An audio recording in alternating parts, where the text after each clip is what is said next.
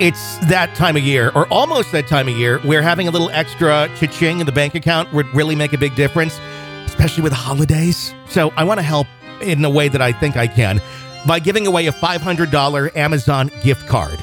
For a chance to win it, all you have to do is one of two things.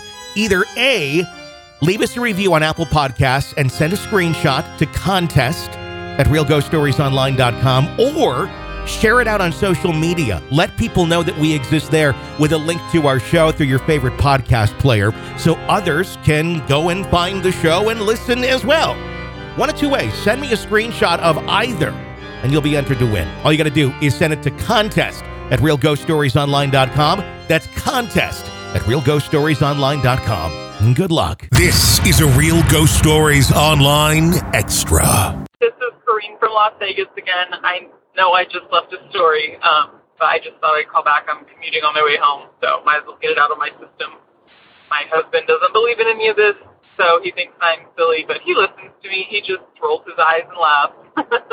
I tell him I'm going to haunt the shit out of him if I go first, because I will get him to believe one day. He just has to. Anyway, so my second story that I was going to tell you guys about one of my friends, this is a different friend. She said that when she moved out of her house in high school and she went off to college, she got an apartment with some roommates, and she said immediately nightmares started. She hadn't had nightmares, except for the occasional one. We all get them over the years, but she said she was having nightly nightmares when she moved into this apartment. And her thought was, she's homesick, it's a shock in her life, moving away from home. She's away from family, away from her mother, new roommates that she hadn't really known before, new place. So she chalked it up to that. Her roommates were like, that's weird that you're dealing with it that way, because none of them had any problem. So, but this went on for, 3-4 years of college. And when she finished college, she moved into her own place, still had the nightmares. So then she was like, even if it was paranormal, then she's thinking, well, it wasn't the apartment. Like, she just didn't think anything of it. She just thought she was having nightmares. So she meets her husband, they move in together, and the nightmares stop. And completely, for a couple of years, just no more nightmares. And she was like, of course she's happy, but she's like, what happened? So then they have a baby, a little girl. The baby would not sleep to save her life. She said that her child, we'll call her Haley, cried constantly.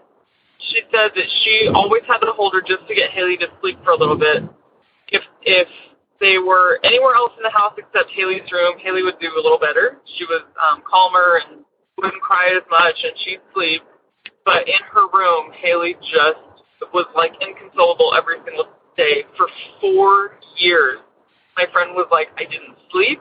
I was miserable to the point, where you start like, why do people have babies? Like, this is awful. She took her to the doctor. The doctor was like, it could be colic. I switched her formula, tried breastfeeding. They did the whole thing, tried different things, couldn't figure out what was going on. So finally one night they're putting her back to bed.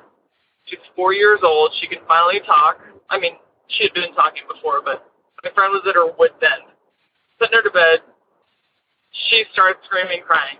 My friend finally says, Haley, what? Use your words. What is going on? And Haley finally points to the dresser in her room and says, tell the little girl to leave me alone. She scares me. And my friend's like, what little girl, and what are you talking about? And Haley points to her dresser, and she's like, Mom, there's a little girl in this dresser, and she scares me. Tell her to stop scaring me. And my friend looks at the dresser, and she said it was like a slow-mo replay in her head, or rewind, like, where she starts like, oh, my God. She moved out from high school, went to college, got that apartment with her roommate, bought this dresser at an antique store, thought it was really pretty. Nightmares for 3-4 years. Moves out on her own, dresser goes with her, still has nightmares. marries her husband, moves in with him, puts all her stuff in storage. No more nightmares. The dresser was now in storage. When they had Haley, they bring the dresser out of storage to put it in her nursery. Baby doesn't sleep because the girl in the dresser won't leave her alone. And she couldn't tell them anything, of course, because she was a baby. And so my friend was like, she goes, I told my husband that day, you get that damn dresser out of Haley's room. Like, they took it out that day. That night, Haley slept through the night for the very first time in her 4 years of life. Never, ever had a problem with her again, crying, being scared of her room, nothing. Just slept like she was catching up on 4 years of sleeping. So my friend put the dresser outside. She didn't know what to do with it.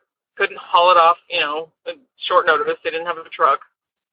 Well, it just so happened her landscaper came by, and her landscaper is Hispanic. She's Hispanic as well, so am I. And the deeply religious Hispanics, you don't want to tell them something's haunted because they won't take it. So she didn't say anything, and he asked her why the dresser was outside. And she told her landscaper, it's just kind of too big for Haley's room and time to get rid of it. She's 4. We're going to get her some different furniture. You're welcome to take it if you would like to. And so, of course, he's, grateful because he doesn't have a lot of money, and it was apparently some beautiful, heavy, big dresser. So he takes it home all excited. My friend's happy to freaking have it out of her house. Everything's hunky-dory. No more problems. 2 months later, she finally asks her landscaper, hey, how's the dresser? And she said that he wouldn't even look her in the eye. And he said, and she said, what happened? And he said, I'm so sorry, I'm going to call her Maria, Miss Maria. I had to get rid of the dresser.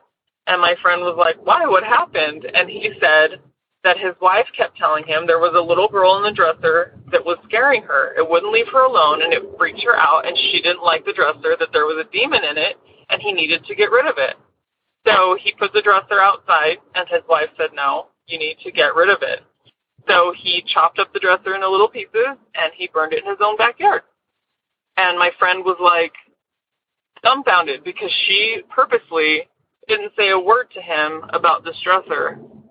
And it's not, they didn't hang out. They didn't have the same friends. It's not like he could have heard her story from someone else, He just took the dresser, and he said very soon after, probably within a few days, is when he got rid of it. And he was scared to tell her because it was such a nice piece of furniture, and she'd given it to him, and he didn't want to tell her about it. His wife was like, no, she's going to think we possessed it. And, so I'm thinking, obviously, there was something attached to that dresser.